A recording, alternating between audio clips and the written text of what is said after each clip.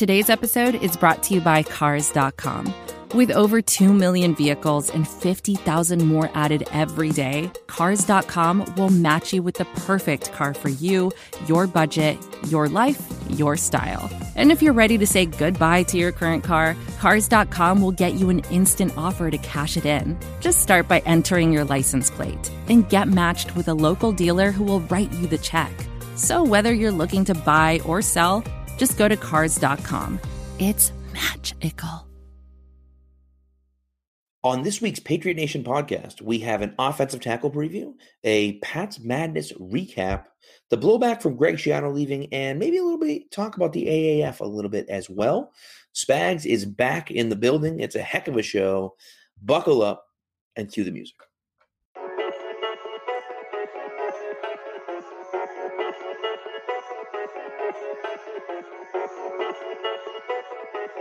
Stack receivers, two to the right. Russell Wilson extends the hands he has. Wilson, quick throw. And it's intercepted! Intercepted by Malcolm Butler! Butler has it at the one! Malcolm Butler stepping in front of the throw! And the Patriots have possession with 20 seconds to go!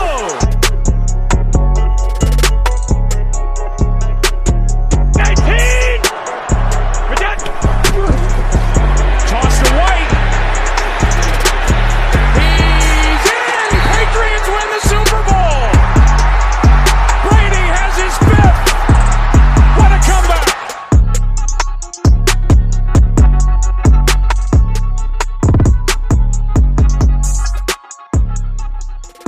Spags, welcome back, sir.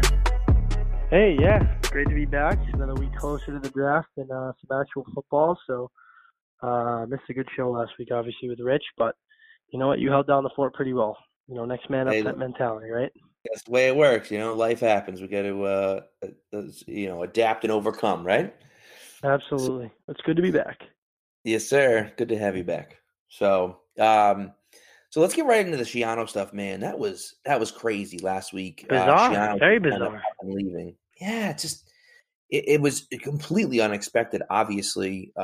It was a move. I don't know how you felt about it. When they announced that they hired Schiano, I was pissed. Because I just thought, what are we doing bringing Schiano in? It didn't make any sense, and it screamed of like the Dean Pease move, back in the day, and Pease was terrible. And it's like, why are we bringing guys that are outside, already proven defensive coordinators? It's stupid. Belichick had his handful. It's silly, You saw that. Sorry to cut you off. You saw that what Bennett said before when he got here. That he said he was an idiot. He was the worst. Did he play for him or did he? He played for him for 1 year in Tampa. Yeah, he said he was terrible. So I mean, it is a weird situation. Obviously, I did see that his kid is in college now, playing quarterback, and his daughter's a senior in high school, like looking at colleges. So it might have been strictly family related, but it was weird that all of a sudden it's just, oh hey, Greg Schiano's gone. Right.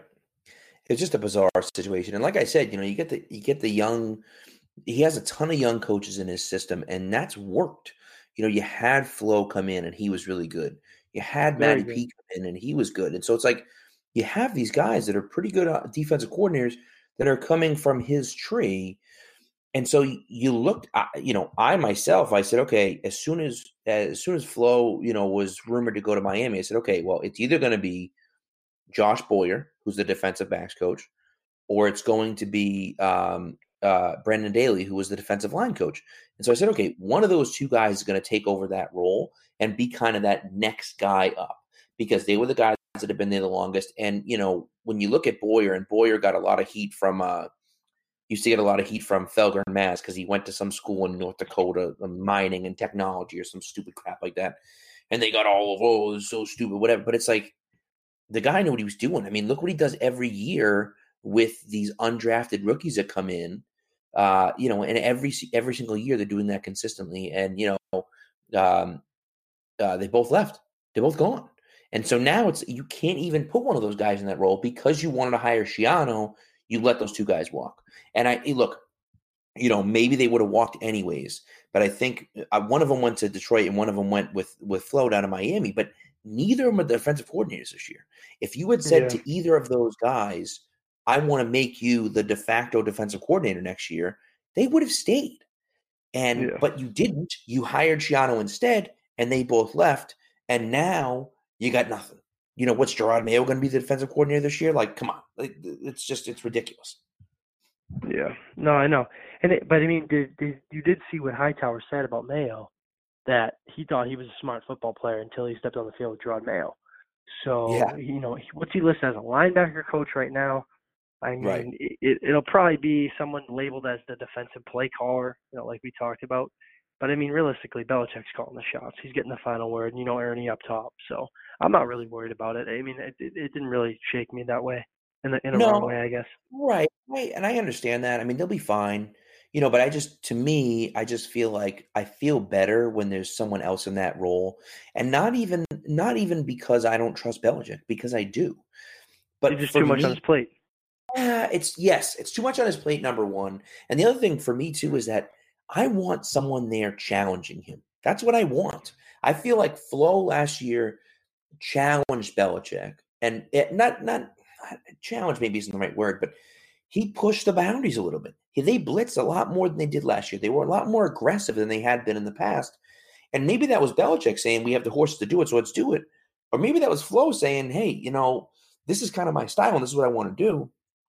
And Bill saying, hey, let's go with it, right? And if you got to dial it back, then I'll rein you in or whatever. But let's roll with it, And I just I get concerned that Bill, as smart as he is and as good as he is, can fall into those same tendencies that he's been doing for 20 years. And I don't know if that works in the NFL anymore. Yeah, I mean, you're right. And I mean, it is developing. I mean, you've seen offenses develop into a newer style. Like look at, right. Sean McVay and the way Andy Reid kind of called the offense for Mahomes. I still think, I mean, I'm not going to, take Belichick's thinking, too far and say it's out of style because he just held a team with arguably the best offense to 3 points. But, I mean, it is interesting, but I mean, what do you think? I mean, they're going to have someone internally that, might be labeled as, like I said, the defensive play caller, but it is interesting. It's kind of late to be like looking for a D coordinator, I feel like. Yeah, it's definitely, whether it's someone inside or whether they just say, Bill's going to handle the defense this year. I think, the guy probably closest to that job right now is Belichick, but not Bill. Steve is probably on the defensive side of the ball, the closest guy to that position. And so, whether he would do that or not, whether he thinks Steve is ready or not, I don't know. I don't know much about, his, I mean, obviously he's been with the Patriots for a while, but I don't know, about his acumen and how, how well he'd adapt to it or whatever. So it's obviously a ton of pressure to put on the kid as well, because just with the last name, like everyone expects you to be the best. And so, it's a lot. It's a lot of pressure to put on a guy, especially when he wasn't prepared for that role going into the off season. But I don't know, maybe he just says, hey, I'm going to take you into my win. I mean, he's his son, so he could probably do that if he wanted to. But like, you're the guy for next year, so I'm going to be the guy running the defense, but you're my right hand man for this. You know what I mean? Yeah, I mean, it's in the family, right?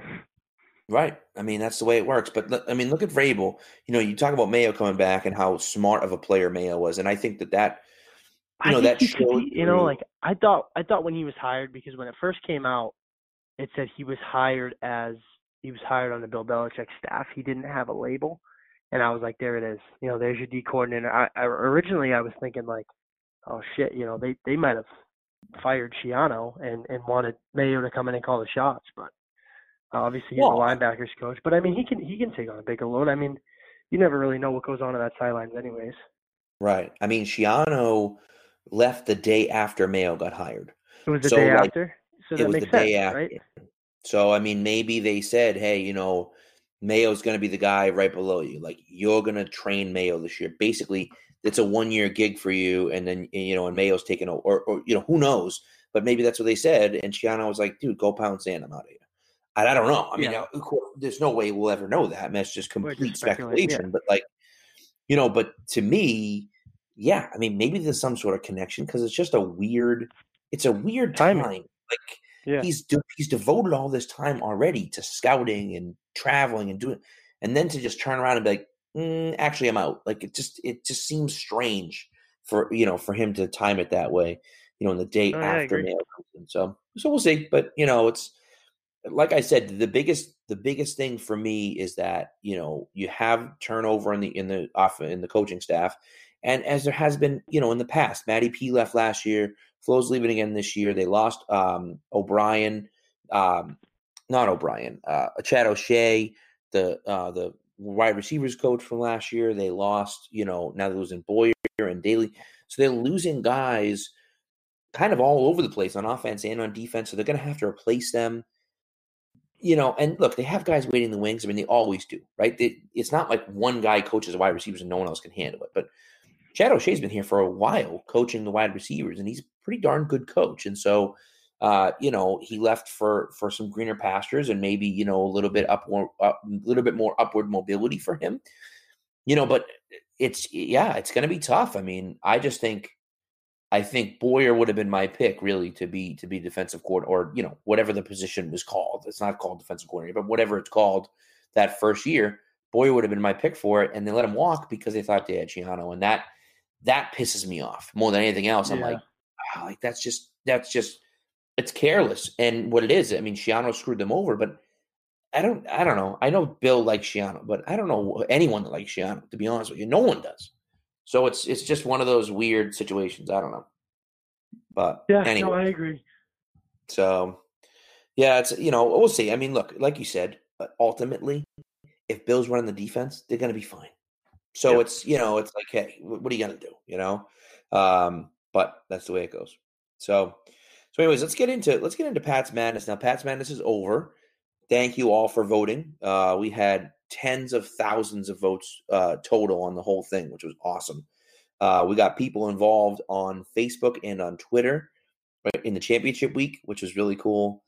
So people voted on Facebook, people voted on Twitter, and overwhelmingly, Super Bowl 51 crushed Super Bowl 36. I knew it. Which surprised me.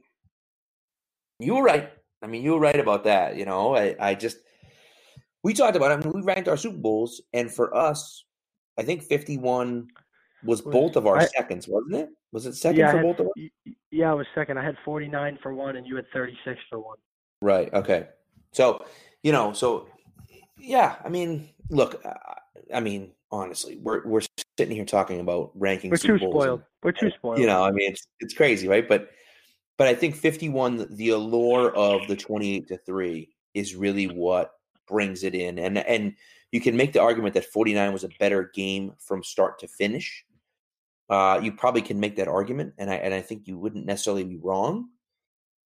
But to come from being absolutely, completely dominated like the Patriots were against the Falcons, to come back and win that game, it's still the most unbelievable thing I've ever seen. And look, I mean, it's wild, right? And it wasn't as improbable as a Super Bowl 36 win, and it wasn't as crazy as a Super Bowl 49 win, but it was just like you're down 25 points. I mean, in the Seahawks game, they were down 10, and no one had ever done that in the history of the Super Bowl, had ever come down from 10 points down in the fourth quarter to win.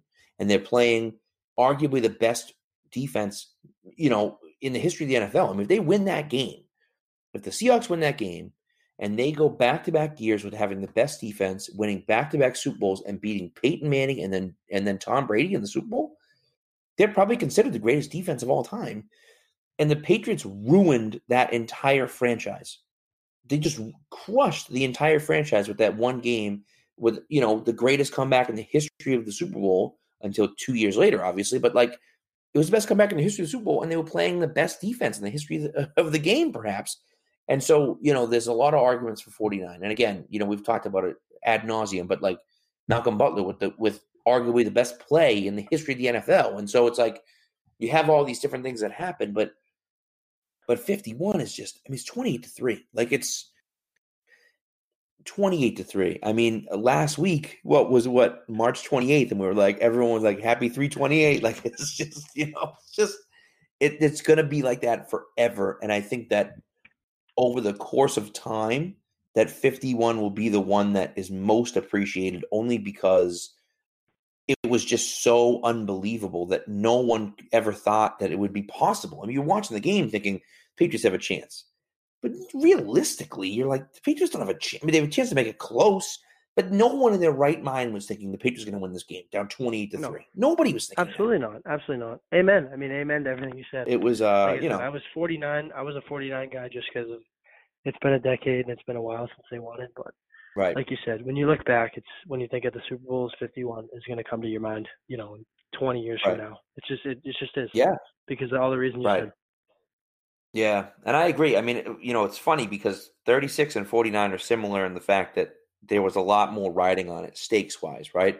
The Patriots hadn't won a Super Bowl in forever. Going into 01, they were huge underdogs. They were there. Brady was, this new kid. He drives them down and scores and wins the game. And like you said with 49, they had been there twice. They hadn't won. It had been 10 years. And, there was some talk about, like, can the Patriots actually get it done in the big game anymore? And I mean, like, they had been there twice. It's not like they hadn't been in the Super Bowl. It's not like they hadn't been successful, but they just hadn't made they hadn't won the Super Bowl since 04, and that's right. And that's what it comes down to, right? And that's a lot of times that's what it comes down to. And it just, it just so happened the ball bounced the Patriots way that time, after it bounced the Seahawks way. But anyways, look, I mean, they're all such great games. I think for me personally, those three are the top three, and everything else, every other game in Patriots history is, 2 or 3 steps below those 3 games, because those are the 3 really, and put them in any order you want. You want to put 51 first and 36 second and 49 third, or whatever, however you want it doesn't matter. Whatever order you put them in, I think those 3 stand head and shoulders above the rest of the games in Patriots history. I agree. Yeah, I mean, like you said, we're so spoiled anyways. It's like, pick your poison. I mean, obviously some of them. This past one, I'm surprised it made it that far because it wasn't very enjoyable. But I mean, it kept you on the edge of your seat. Every single one does. But I mean, for me, it's 51, 49, 36. Any way you put them, I don't care. I agree with you either way. I can see why you put it that way. Yeah. So, anyways, I'm glad you guys had fun with it. And thank you for voting. We appreciate that, and we hope that you kind of keep going. We do have some more fun things coming. We're not going to reveal anything yet, but we do have some. Spags and I have kind of kicked around some things that we're going to be doing, after the draft. And so, we have some fun stuff coming up. We got a lot of draft talk coming up the next 2 episodes, as you can imagine. The next 3 episodes, I should say. But yeah, it should be interesting. So we have some more fun things that people can get involved with. So it should be fun. So let's get into our previews here. We were talking about tackles this week, offensive tackles this week, and this is a position of need for the Patriots. They signed a guy this week, swing tackle at best. Maybe the guy will be a backup, maybe he won't. He's not really on the radar for anyone. It's not like he's going to be starting anywhere. So so they signed a guy this week, great. But I think the biggest thing that this position comes down to is Isaiah Wynn. Number 1, what's his health look like? And number 2, can he play the left tackle spot? That's really the question, right? You didn't see it. You didn't get a chance to see it. He ripped his Achilles in I think it was the second preseason game. So you didn't really get a chance to see him live game speed, playing left tackle in the NFL. And so, we don't know what that's going to look like just yet. So this year, offensive tackle could be a really big spot for them. So, Spags, you want to start us off? Yeah, I got Caleb McGarry, redshirt senior out of Washington, offensive tackle. He's 6'6", 218, 6'6", 318, sorry. Some of his issues starting off, when facing speed rushers. There's going to be a lot of them in the NFL, obviously. Rarely faced edge rushers teeing off from an outside technique, yet he still gave up pressure on the handful of reps he did see. He's very good in run blocking. That's kind of his strength. Played a little bit on the edge, but he, like you said, he's a swing tackle, something they need, and the Patriots actually had him in for a visit. So could be someone to watch for. He's projected around I think it's anywhere from late 3rd to early 5th. He could even go in the 6th. So late, I'm seeing a little bit of a swing there, but if he's there, it looks like the Patriots have some interest in him. So Yeah. Well, and so this kid actually, it was an interesting article written by Ben Solak, who you guys might be hearing from soon as well. He works at the Draft Network, and he's talking about Caleb and how he collapsed in the gym, and almost died in the gym, and his kind of comeback from that, and heart issues and stuff he had. So certainly an interesting read from that as well. But yeah, it's just he's the type of guy too, big frame. I think I think he could be a good fit for them. And like you said, a little bit later, I think that, offensive tackle is not something they're going to address in the first round, although who the hell knows what they're going to do. But, that third to fifth round is kind of that sweet spot for them. So I think that's kind of where we all, I think all four of the guys that we got are kind of in that spot. So, so I like him a lot. My first guy is David Edwards. He's from Wisconsin. Now, I just feel like the Patriots have a type, right? If the Patriots are like looking for a girl, they have a type, right? And they have a type at offensive tackle. They like tall guys, fairly athletic, and guys that can build onto their frame. You look at Nate Solder. You look at, guys like Wynn, even Tony Garcia a few years ago, like guys that are tall and, and pretty strong, but also can build onto their frame as well. Edwards fits that mold. He's 6'7", 320, strong kid. A little bit of a poor technique in the passing game, but they do have the best offensive line coach in football, and so that's good for them. Again, checks a lot of the boxes. Got great length, decent athleticism, and a frame that can add some size. And again, he's more of a project, but he could project as a starter as well. In the right situation. And so, Edwards is another guy a little bit later, but could be an interesting fit for the Patriots. yeah, I mean, like you said, I mean, who knows who they're going to attack at offensive tackle with Scar? I mean, they probably feel like they can, really, mold anybody into a great tackle. Obviously, I tweeted out earlier in the year, I think they're, besides Wynn, everybody else was a third or fourth round later. Actually, Joe Thuney was a third rounder. Everybody else was either undrafted or a later round. So obviously They attacked their tackles later in the draft. Obviously, Wynn's a different story, and we'll see how he holds up. I got Jonah Williams, offensive tackle from Alabama. He is 6'4", 302. He's got a 33-inch hand, 10-13, bench 23, vertical 28. He's projected middle second rounder. He was phenomenal as combine interview, displaying an outstanding knowledge of technique. He's viewed as a safe pick, can turn into a quality starter. One thing I did find interesting about him is that he played also tackle and guard. So obviously it's a little bit of a swing tackle there, like you said. Coming from Alabama, obviously Bill was at their pro day, played well for Alabama. Some team sources say they have graded Williams as a late first-round pick, while others have graded him in a second. Smart blocker who is steady and reliable. Sources say they're projecting Williams to start at a right tackle position in the NFL. Like, he is big. He's mobile, can handle elite pass rushers. Yep. I mean, that's, again, right? Sounds like a guy that the Patriots are looking at. I think that's my third Bama guy, Pat. I think that's my third Bama guy. So they got to get at least one of them.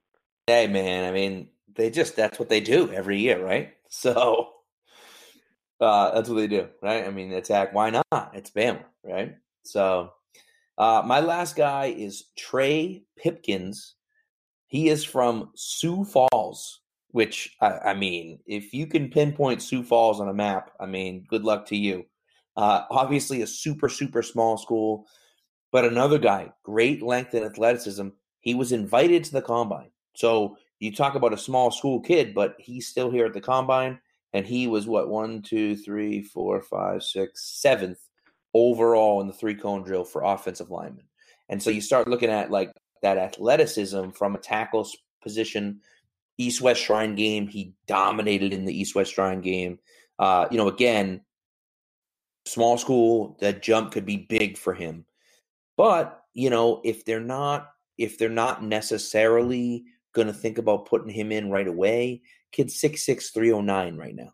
So he's got a ton of room to grow. They can add a lot of bulk to his frame, that kind of base athleticism already. And so he's the type of guy that could be an interesting fit for them, again, somewhere between the 3rd and 5th round, if that's where he's going to land. And, could be an interesting kind of look at them where they say, okay, he'll be a swing tackle for a year or two. And then if Marcus leaves, who knows what's going to happen. So, Trey Pipkins from Sioux Falls. So, just Sioux Falls is dope. I mean, what the hell, right? I mean, that's small pretty school, cool. man. Hey, whatever. I'll take the small school guys. They always pan out here, so. Right. Seems like it, doesn't it? Seems like it. So, so that's pretty much all we have. Although I do want to chat first of all we're going to talk a little AAF, but before we get into that, the Jets uniforms. Did you see this whole event that happened on Thursday night with the Jets uniforms? It was insane. They look like the Andes. They look like the Andes candy, dude. They do look like the Andes candies. You're right about that. But they also they had a ridiculously huge event, like a big party. They had people it was like a concert to reveal new uniforms. It's just, I think Zoe was quote tweeted it and was like, be very, very, very thankful for your sports teams doing them. Oh yeah. I was just going to say. It's so true. It is. Oh. Yeah.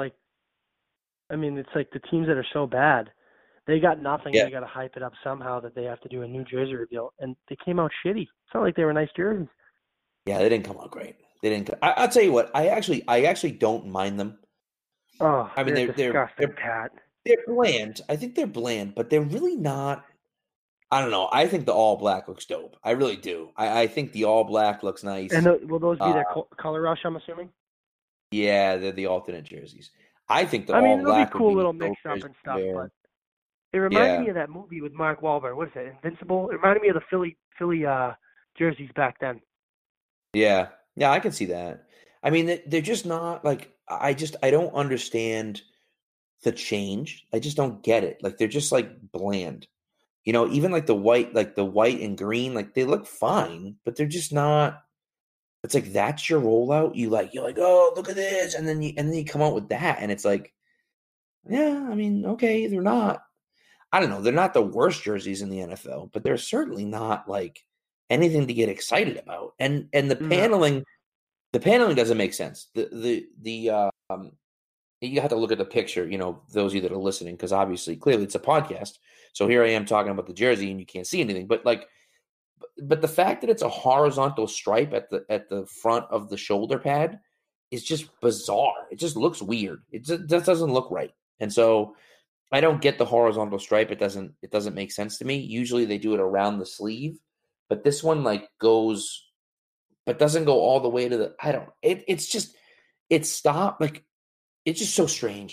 If you're gonna do that horizontal stripe, do it to the collar. Do it all the way to the collar. It's an inch away from the collar, but not all the way to the collar. I just don't get it. I just don't understand. It just doesn't make any sense. It's ridiculous. And so, yes, you start looking at it more and you're like, yeah, I like that less and less. It's not good. So, but like I said, the all black, I just think all black looks dope. And black and green go together well. Yeah, they do. So I can forgive, some of the things, Pat, enough about the Jets. Come on, what are you talking about them for? Come on. I know. I just think it's funny. I just wanted to laugh at them for a second. Oh, I'm just joking with you. You know I am. Oh, I know. So, but yeah.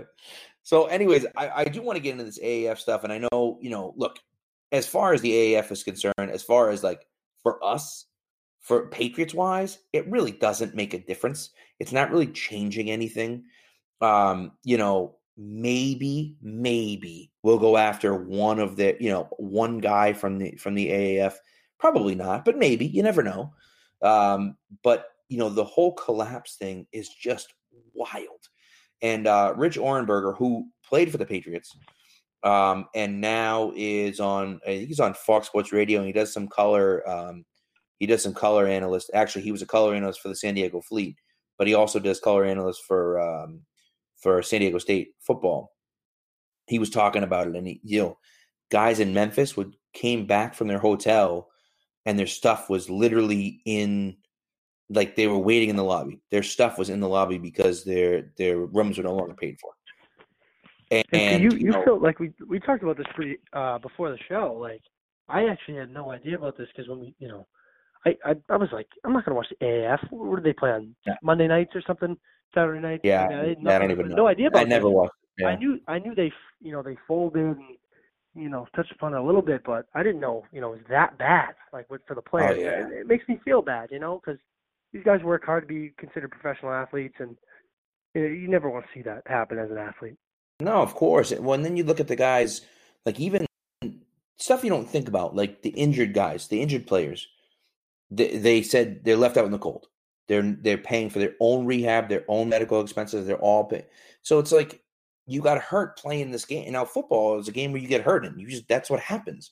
But now they have to go out and pay for their own medical expenses and their own rehab and everything else. And so that can be a challenge, And you're talking about a torn ACL or something like that. It's one of those things where it's like now you lose your health insurance because you're not employed anymore. And, you got to pay for all this stuff on your own. And so, team level staff members were asked to stay behind and clean out the office without pay and handle refunds, but they weren't told who to give refunds to.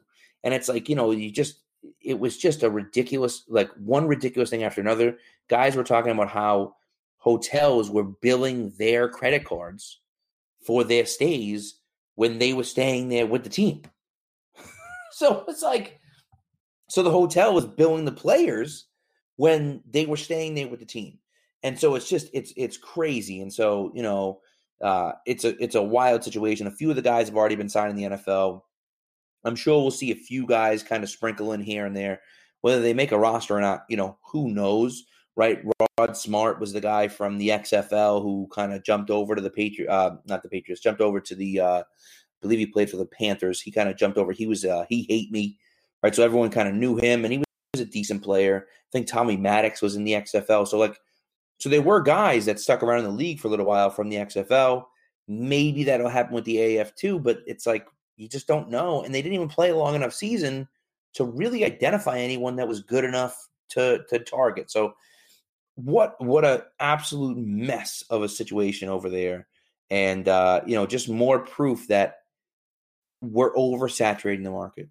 People don't want more football. You think they want more football, and yet they don't. No one cared about the AAF. There was no one that cared about it. And so I think it's a good gauge for the NFL to kind of say, you know what? I know there's no stakes. I know people aren't investing in these teams, but I mean, let's try to scale back some of our coverage a little bit, because if we keep oversaturating this market, yes, the AAF, again, no one cares about it. It's totally different from the NFL. But those games are on NFL Network. So, they were partnered with the NFL a little bit, and they still folded. And so, to me, you start to look at that and say, maybe that's a little bit of a red flag, for the NFL to say, let's pull back on the reins a little bit, Yeah, absolutely. I mean, I've said it since the start. I'll never watch another league besides the NFL. It's just there'll be nothing else close to that. It's like watching AA baseball when I think of the AAF and the XFL. Right. If these guys aren't good enough to play in the NFL, I'm not really going to watch them. I mean, it's great they were bringing cities that don't really have a lot of professional sports like Birmingham and cities like that. They're giving them it was the right marketing idea to put these teams in low market places. Someone itching for a professional sports team, but until the NFL isn't the NFL, like these leagues aren't going to succeed. Right. No, that's true. I mean, it's just, you just can't do it, right? To start up like that, it would be like starting a cell phone company and trying to compete with Apple right now. It's like, well, great. I mean, you can start up a company and try your best to sell it, but like, how could you possibly be as good as Apple? You just can't be. It's not going to happen. And so, at this point, you're right. AAF has no fan base. There's no reason for anyone to watch any of these games. And so, it's just not, it just doesn't matter. It's irrelevant, and I think what the XFL did well that the AAF didn't do is the XFL was so drastically different. Their footballs were, stupid stuff. By the Their last footballs names were different. and the girls on the sidelines. But they did actually get a lot of stuff. I mean, that's an interesting 30 for 30. That whole on-field cam, they got that from the XFL, the NFL. So Right. Well, and that's what I mean is that they marketed themselves different than the NFL. And the NFL realized that, hey, some of this stuff really works. And it's the XFL, so no one really cared that much. They cared enough that it stuck around for a little while, and so it's one of those things where and I don't think it's a long-term thing, but if you can come out and be different That's what you want. Not just, here's another football team. Well, it's like no one cares about that. We're basically watching semi-pro football. That's just dumb. Why are we doing that? Right? But if you can say, hey, we're going to do this, and, the crazy thing, and part of my take always has these like ridiculous ideas for like, crazy ideas for games or, point systems. I remember like Wiggy on Felger and Maz was like, you kick from 50 yards for, 5 points or something like that after a field, which is ridiculous. But like, you have to have something like that to, spurn interest of people to be like, I wonder how that would look on the field, and so if you just play in a football game, it's like, well, why are we watching that when we can watch the NFL? It's just, I'm not doing that. And I know it's the off season, but like, okay, yeah, I mean, sure, I miss football too, but I don't miss it enough to watch the AAF. So it's like, yeah, I mean, I feel the same way. Like you said, I mean, it's just, I want football, but my football season is August to Super Bowl Sunday, thankfully, because we're Patriot fans. And then right after that, guess what? Pitchers and catchers report, and it's Bruins playoffs and it's Celtics playoffs. I don't have time to watch, AAF, XFL, PSL, whatever they want to create now. I'm sorry, it'll never happen for me. So. Right. Yeah. So, anyways, wild situation. So we hope everyone over there is okay. I mean, it's a crap situation for everyone involved. So unfortunately, but that's the way it goes. So, anyways, that does it for the show tonight. Thank you all for listening once again. We have some really, really good shows coming up. We're doing a mock draft next week with a really fun guest. We're going to be talking Patriots draft targets the next week with another really solid NFL draft guest. And then we're going to be doing a live reaction to the Patriots first round pick on Thursday night draft night. The pod will be out Friday morning. Thursday night during the draft, Spags and I will be on instant reaction to the Patriots first round pick and kind of the goings on of the entire first round. So that's going to be a lot of fun to do. And so there'll be a lot of stuff going on. So definitely that's 3 straight weeks. We're going to have some really, really good content. So stick with us, and thanks again for sticking it out. And 3 weeks. 3 weeks to the NFL draft. 3 weeks. Can't wait, baby. Can't wait. All right, brother. I'll talk to you. Thanks, guys, and we'll talk to you next week. Sounds good. See you, everybody.